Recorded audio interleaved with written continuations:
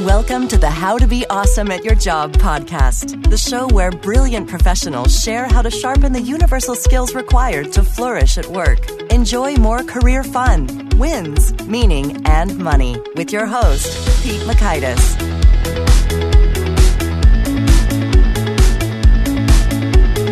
Hello, and thanks so much for joining us here for episode 165 with Adam Kahane.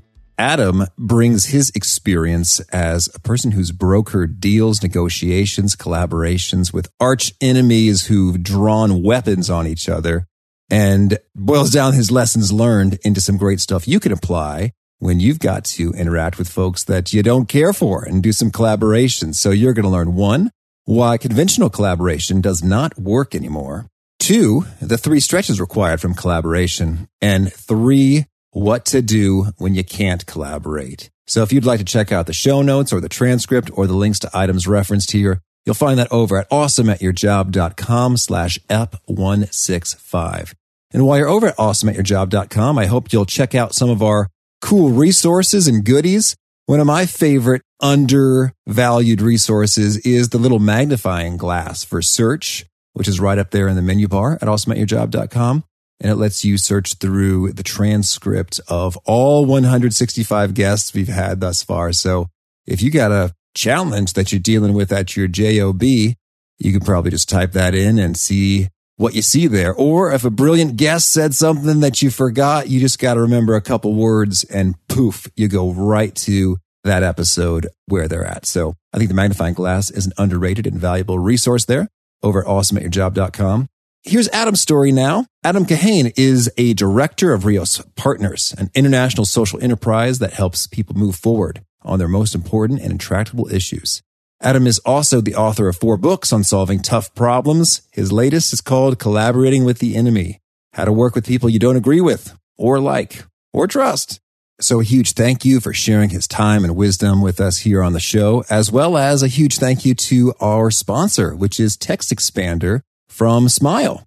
With Text Expander, you can type a small abbreviation of text, which will then expand into a whole lot more text. So it can save you from having to type repetitive items, and all kinds of little time savings add up over time. It'll also multiply productivity for a team that's using a shared base of these abbreviation snippets that expand. You can visit textexpander.com/awesome to start your free trial. Now, here's Adam. Adam, thanks so much for joining us here on the How to Be Awesome at Your Job podcast. It's a pleasure, Pete. I'm looking forward to it. Oh, I am too. And you have a really fun perspective, having been in some interesting situations and challenges across the world. Could you maybe share with us a key anecdote? I was struck by the one about South African leaders in 1991. Well, that was my first experience with the kind of work I've been doing for these past 25 years. I was happily working in Shell in London in their planning department, and the South Africans wanted to use the Shell planning methodology to think about the transition from apartheid to democracy, and asked for somebody to provide technological assistance or technical assistance. And as I was the youngest and most expendable member of the Shell team, I was dispatched. And it really was my first experience working with people who'd been literally shooting at each other, people who'd been on opposite sides and in prison and in exile and underground, trying to change things, all of whom knew things couldn't stay as they were, but who didn't at all agree on what the problem was or what the solution was. And for me, it was a very surprising experience to see that if you approached it in a certain way, even people in such disagreement could work together and find a way forward. It really blew me away. Oh, excellent. And so that experience has shaped some subsequent philosophies and work and approach. Can you tell us sort of how that's played out in the rest of your life? Well, the big impact was I was so impressed with what I saw there that I ended up quitting Shell and moving from England to South Africa and marrying the project organizer. But there you go. which had a pretty big impact on me.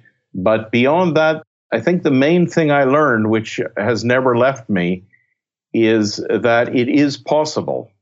Just to know that it is possible, even in the most stuck and complex and conflictual situations, it is possible. Doesn't mean it always works, doesn't mean it's easy, doesn't mean it's straightforward, doesn't mean it's quick, but it can be done.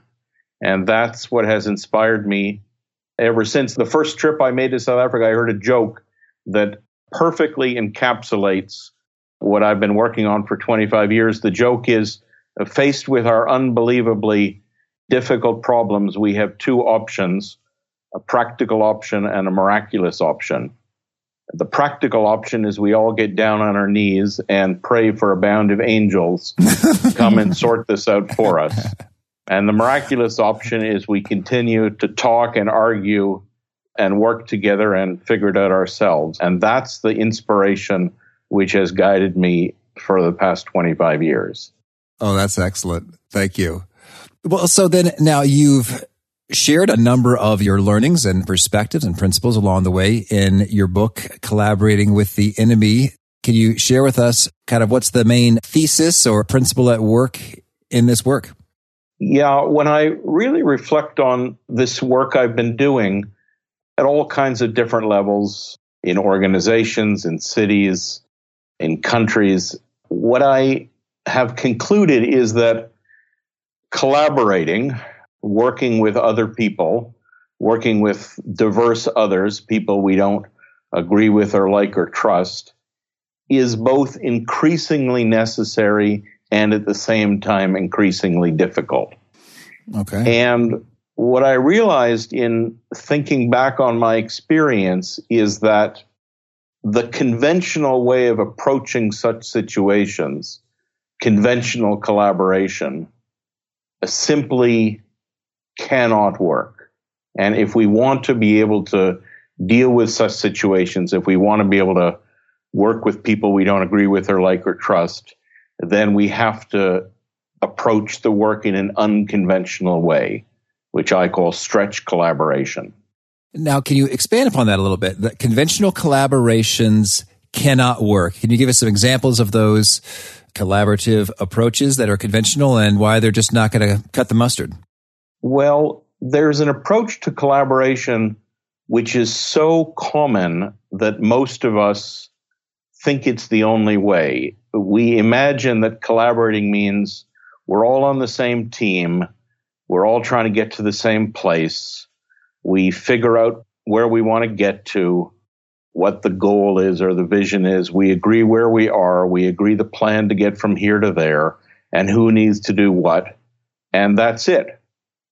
And the number of times we can do that is diminishing.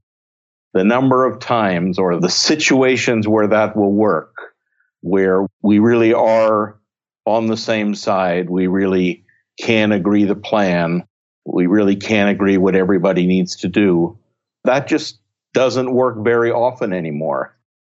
People have their own ideas, they have their own interests, the situation's changing too quickly, people won't do what other people tell them to do. And so that conventional approach sounds good, but it works less and less of the time. Well, and I'm intrigued. I mean, I imagine in one context, I'm thinking on the international scene of conflict or development, we got NGOs and the United Nations and governments and business leaders, all with their own vested interests and differing stakeholder preferences and needs and values and interests.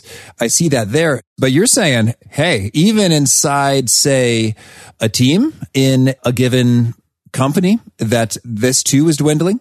Well, the only time this works, or the basic assumption behind conventional collaboration, is that you can be in control. So if you're in a situation where you can control, or the boss can control what people think is important and what they're going to do and what the goal is and what the plan is, then this will work.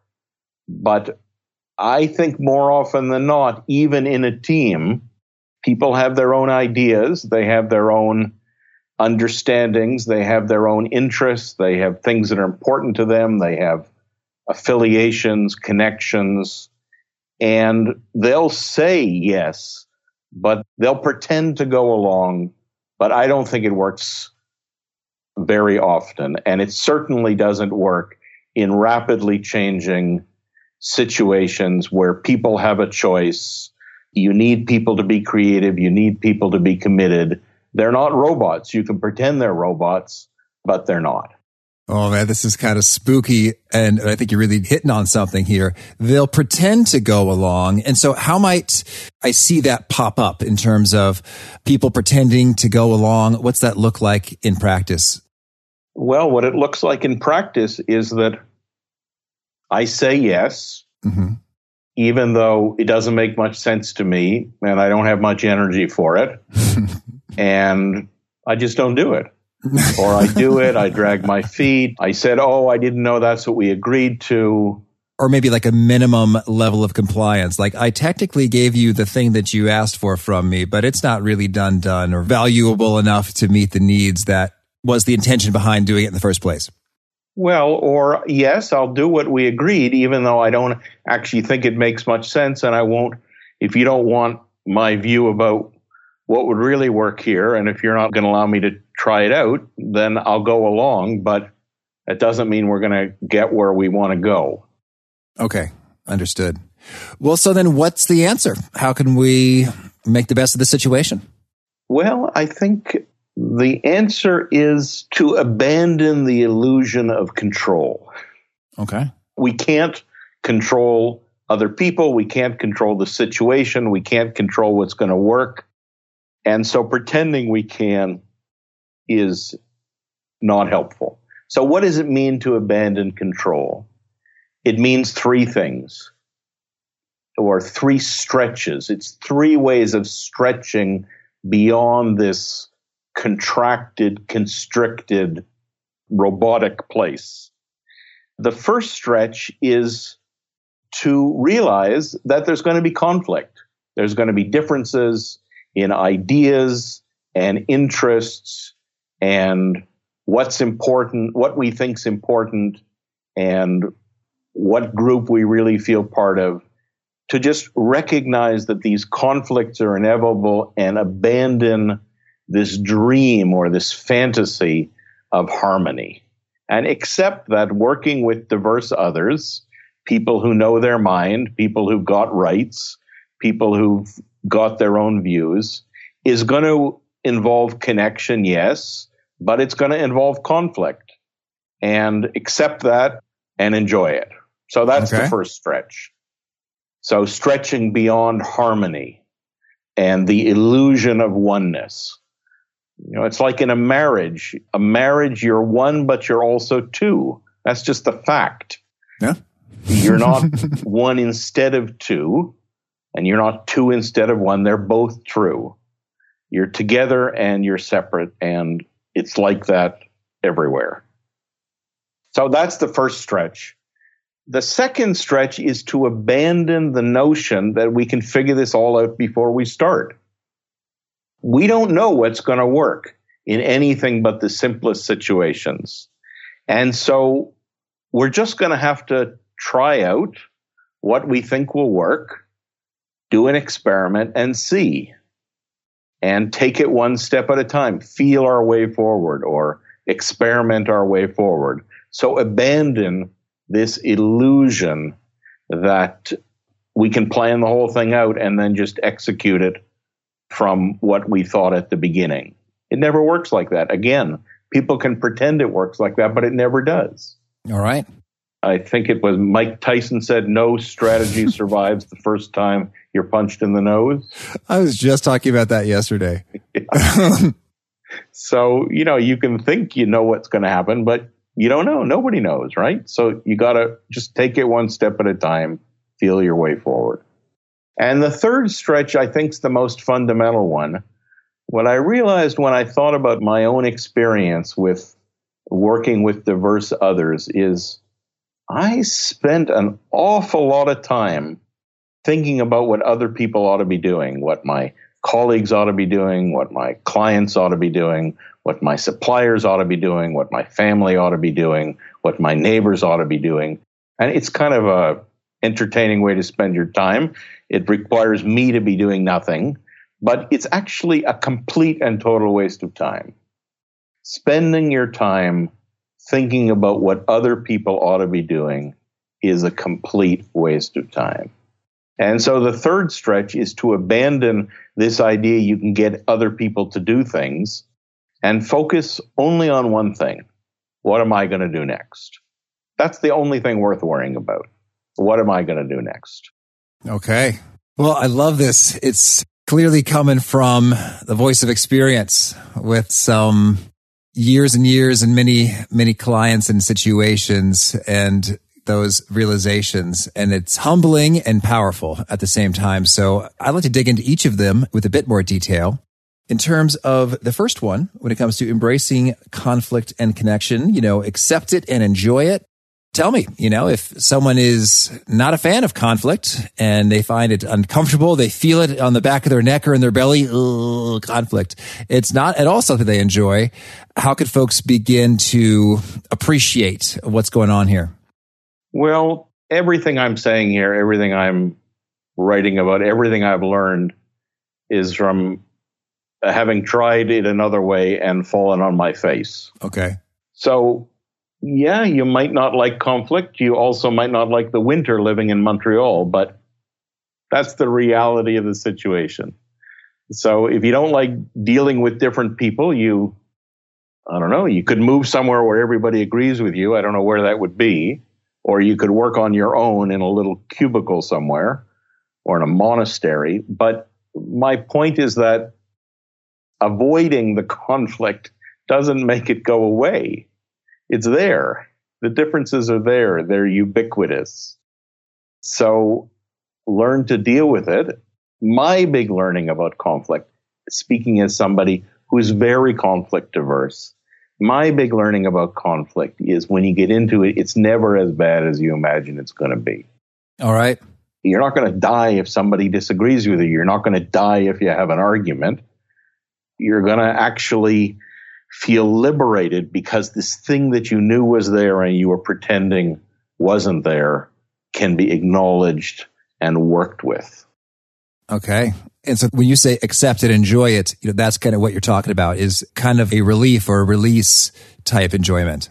Yeah. And the creativity and the innovation and the change that can come from difference and friction and being able to make your way forward in spite of the fact that you don't all agree with each other.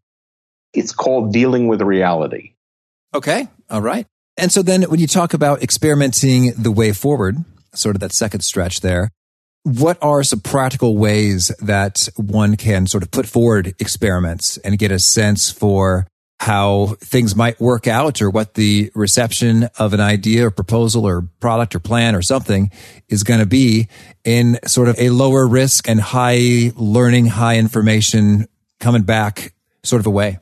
Well, let me give a simple example of this, which I use all the time, which is what I call suspending my assumptions or suspending my ideas. I've got an idea about something. I've got something I think is right, or I think will work, or I think we ought to do. And rather than just arguing it, saying this is the truth, I suspend it like it's on a string in front of me. And I say, this is my idea. I think this is a good idea. What do you all think, my colleagues or my clients? So I release this tight hold that this just has to work. This just has to be the truth. You have to agree with me. We have to do this. And to say, this is my thinking about this. What do you think? Can it work? Let's try it. What's the feedback? And this curiosity that comes from suspending your ideas rather than holding them in this iron grip. And the chance to learn early on what makes sense and doesn't make sense, what works and doesn't work, what people will go along with and not go along with, rather than forcing it through and then having a much bigger and more expensive problem some weeks or months down the road. All right. That's very simple. It's just a matter of getting other people's input up front. And so you're able to suspend it in the sense that, it is not you. It is not like if someone says, this is the stupidest thing I've ever heard, Adam, you're not thinking, oh, I'm so small and worthless. Right. Now, that's exactly it. Part of suspending is allowing people to object to it without objecting to me, but also it's to hear that feedback early on rather than telling everybody to just shut up and go along with it and only find out later that this thing doesn't work, actually. So it's this curiosity and willing to try stuff out, whether it's try out an idea or an innovation or a customer offering or a way of approaching things. You try it out small and you listen. What's the feedback? What are clients or colleagues or partners saying? How can I improve it? What can I do next? How can I feel my way forward one step at a time, not knowing what's going to work? We just don't know what's going to work. So how can we be more tentative, more humble, more attentive to what's the world telling us about this thing we want to try out? Oh, that's great. And you have a fun turn of a phrase I enjoyed. Can you share what you mean by listen for a possibility? Well, what you're trying to do in these complex and conflictual situations, you're trying to find a way forward. What typically happens in these situations, what happens more often than not, is we feel confused and frustrated and stuck. So we're looking for an opening, a possibility, a crack that we can try. I wonder if we tried this, whether it would work. Well, not really. What about this? What about this? What about this? So it's this idea of feeling your way forward, because we rarely, almost never, have this situation where we see the whole way forward in front of us, what it's going to look like for the next year, 2 years, and we just can decide and plow on. Most situations aren't like that. So how can we take a step, get the feedback, what's the next step, and approach it like that? Okay, thank you.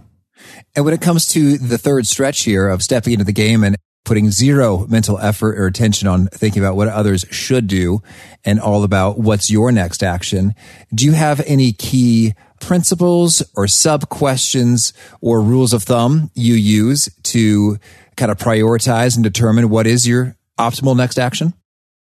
Well, for me, the key rule of thumb is to notice when I am wasting my time with thinking or arguing or admonishing or trying to force other people to do what I want them to do.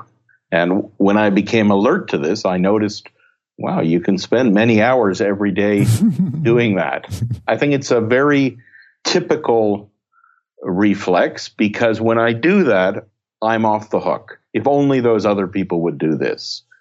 I learned this. I was once involved in a very, very complicated project. Lots of stakeholders. It was in India, something to do with malnutrition, and very complicated project. And I got totally confused. And I asked a friend of mine in total frustration. I said, what are we doing here? And he gave me a very good answer that has stuck with me. He said, look, Adam, whenever there's a complicated situation with lots of different people involved and you bring them all into a room, 100% of the people enter the room figuring if only those other people would change, we'd be fine. Now, if we're all here, it's not possible that it's all somebody else's fault. And so he said, what are we really doing? We're getting to the point where people see what they need to do differently. So that's the key thing. The key thing is to notice when I'm wasting my time focusing on what I wish other people would do, and to ask the difficult question, and sometimes very challenging question, what do I have to change in how I'm looking at this, or how I'm approaching it, or how I'm doing things or relating to people? What can I do differently that would allow me to see a possibility and to find a way forward? The good news is when I make that switch, suddenly I've got all this energy and I'm not frustrated and I'm not waiting for other people. I'm now in control. I'm in control of what I do next. So it's a wonderful, energizing, liberating realization, but it takes some discipline because the conventional thing about bossing other people around is so ingrained. And when you talk about what is it that I can do next, I just want to make sure we're clear here. Is it cheating or violating the spirit of the rule here to determine, well, what I can do next is present this different persuasive argument? It's kind of like you're saying, well, no, you can't make anyone do things. So it's just a matter of changing your perspective or finding new opportunities for common ground. No, I don't think that's cheating. Sometimes what I need to do next is find a different way of working with that other person and a more effective way of convincing them. So sometimes it's like that, but it's really not usually the case that if I just explained it again more slowly in words of one syllable or with a louder voice, that they'd say, oh, yeah, that's a great idea. I mean, sometimes that'll happen, but not much of the time. So the question is, aside from trying to berate my colleagues another time or force them to do something, what could I do differently? How could I approach it? How could I explain it? What could I try? What could I do on my own? What new allies could I find? What's a way to experiment? What can I do next? Excellent. Well, so now I'd love to think about this from the perspective up close and personal in a workplace. Are there any sort of nuances or quick tips or tools or tactics or scripts or things that you think would put some of this into play if you're dealing with a difficult boss or colleague who is frustrating you in these kinds of ways? It's a person that you don't agree with, like, or trust. What would you say would be kind of some of your very first steps in addressing the situation? Well, what I argue is that the very first step is to figure out whether you want to collaborate, whether that's actually what you need to do. And I argue, actually, you've always got 3 or 4 options. You can collaborate, which is what we've been talking about this last 15 minutes, and it involves all the things we've been talking about. But it's really important to realize that that's not the only choice. And so you have 2 or 3 of the following other choices, and you need to be clear-headed and not romantic about this. So one choice, which you have some of the time, is you can try to just force things to be the way you want them to be. Not always. Sometimes you don't have the power to do that. But sometimes with cajoling and threatening and pushing, you can get things to be the way you want them to be. So that's the first alternative, forcing. You don't always have that option, but I want to articulate that option because that's actually what most people do if they can. They may do it in a nice way, they may do it in a sweet way, but basically they're just trying to get other people to do what they think ought to be done. So that's the first alternative. The second alternative is to adapt, to say, I can't collaborate with this person. I can't make them do what I want them to do. I don't have the power to do that. I don't have the capacity to do that. So I can adapt. I can go along to get along. I can try to make things as good as they can be in this situation. You know, I have to adapt to winter. In Montreal, there's not much I can do about it. I got to have a warm parka and I got to walk carefully on the ice. That's all there is to it. And there's another option, which is also worth articulating. I can exit. I can not work on the project. I can get a divorce. I can move to Florida. I can quit my job. So we always have these 4 options: collaborating, forcing, adapting, and exiting. So what do you want to do? And I'm not saying you always have to collaborate. I'm saying the very first step is to figure out, what are my options here? And what do I think will work? What I'm trying to do with this book is, if you want to collaborate, if you think you need to collaborate, and I'm arguing this is true more and more of the time, how can you do it effectively? Okay, thank you. Well, Adam, is there anything else you want to make sure to mention before we shift gears and hear about some of your favorite things?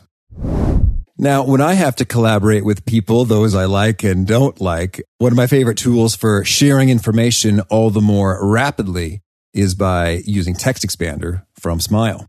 Text Expander will expand just a little abbreviation that I type into a whole lot more text instantly. So let's say someone asks for your address because they want to send you a wedding invitation.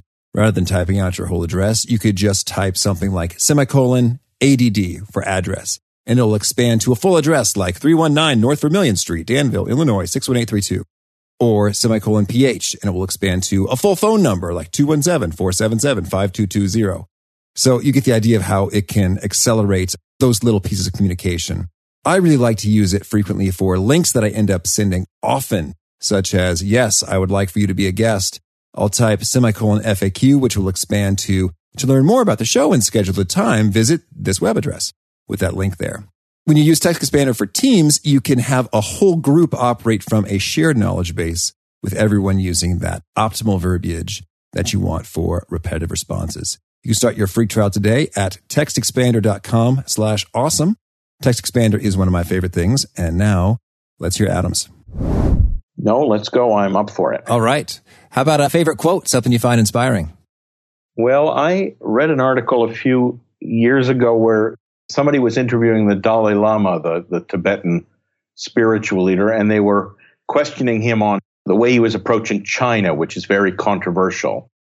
And he had a wonderful answer, which I really live by. He said, "Holistic understanding brings wise action."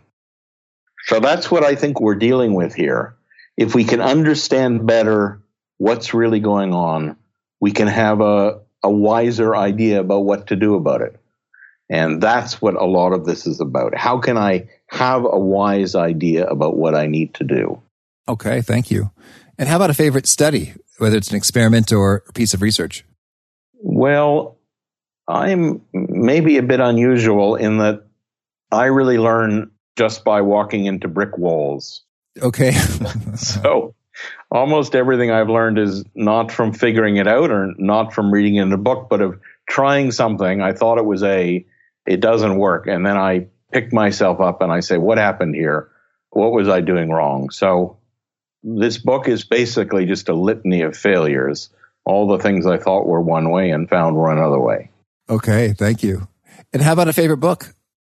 Well, early on in my corporate career, I was very inspired by a book written by Art Kleiner. It's called The Heretics.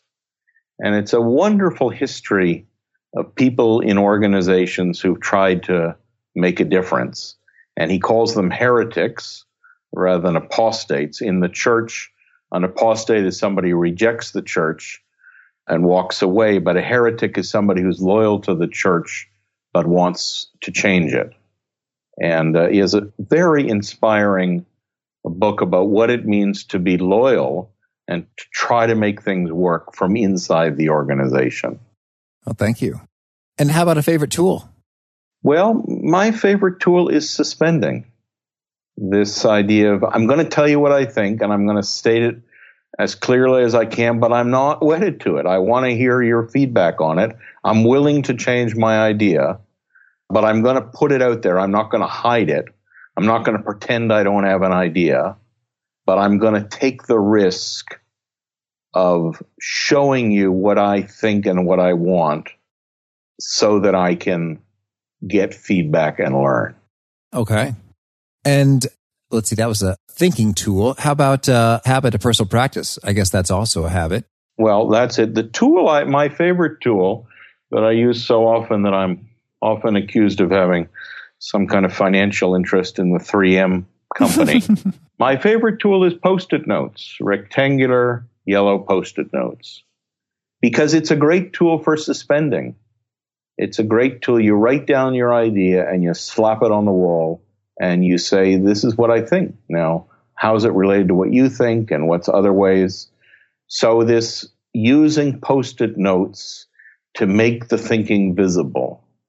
That's what I use more than anything. And making the thinking visible, whether it's flip charts or Post-it notes or Lego bricks, this is so much more effective than just putting words into the air. Okay, thank you. And how about, is there a particular nugget or articulation of your message that seems to really get people nodding their heads, taking notes, resonating with what you're saying? Well, I've relied a lot on this quote, one of the final speeches of Martin Luther King Jr. before he was assassinated. He said, "Power without love is reckless and abusive, and love without power is sentimental and anemic." And for me, this really summarizes a crucial thing. We can't just push for what we want. The result is reckless and abusive, but nor can we just say we're all one when we're not simply all one. It's sentimental and anemic. And how do you constantly use both power and love? Oh, thank you. And if folks want to learn more or get in touch, where would you recommend they go? Well, I have a website as part of our company website. You can go to adamkahane.com, ADAMKAHANE.com. It's got how to contact me. It's got free downloads. It's got my different books. It's got links to the work my colleagues and I are doing using these methods. So get in touch. I'd love to get your feedback. Okay. And do you have a final challenge or call to action you'd issue to folks seeking to be awesome at their jobs? Yeah, it's that you can do more than you think you can do. And in particular, it is possible. It really is. I've seen it with my own eyes. It is possible to work with people you don't agree with or like or trust. But it requires you to stretch. It requires you to stretch beyond what's habitual and comfortable. But you'll be amazed at what you can accomplish if you do. All right. Adam, thanks so much for taking this time. It's been a blast. Thanks, Pete. Thanks very much. I really connected with that piece Adam shared because it's a theme that's been coming up again and again. If maybe you've noticed, my big learning about conflict is that it's never as bad as you imagine it's going to be. And that happens on both sides of the conflict. If you're the leader or if you are the follower, the leader has to give some tough feedback or the follower has to deliver something. They don't know how it's going to go. Well, it's usually not nearly as severely, brutally terrible as you might imagine it to be. Because apparently smart, creative, capable people like yourselves, I'm not just patronizing or butter you up, but really I think there's research on this. At least David Allen, episode 15, cites it. They're all the more capable of imagining spooky scenarios to freak yourself out. So if you are catastrophizing about a potential conflict and how you're going to speak to it, that just means you're a genius. So that's the happy interpretation of that. And the even happier implication is that it's probably not going to be so bad. So you get that going for you. So again, if you'd like to check out the show notes or the transcript or the links to items that we referenced here, it's over at awesomeatyourjob.com/app165. And on that post, you'll also see a link to our sponsor. That's Text Expander by Smile. I'd love for you to give them a shot. Tell me what you think, how you're using them. Are you using some cool snippet stunts, expanding in clever ways that save seconds and minutes that add up to hours and days in your life? I'd like to hear about it. You can start your free trial by clicking that link in the show notes or visit them directly by punching in textexpander.com/awesome. And I do hope you'll join us for our next episode. That is number 166. We're talking to Bernadette Jiwa from Australia, and she has some perspective on how intuitive creative leaps happen and how to get more of them. So I hope to catch you then. And peace.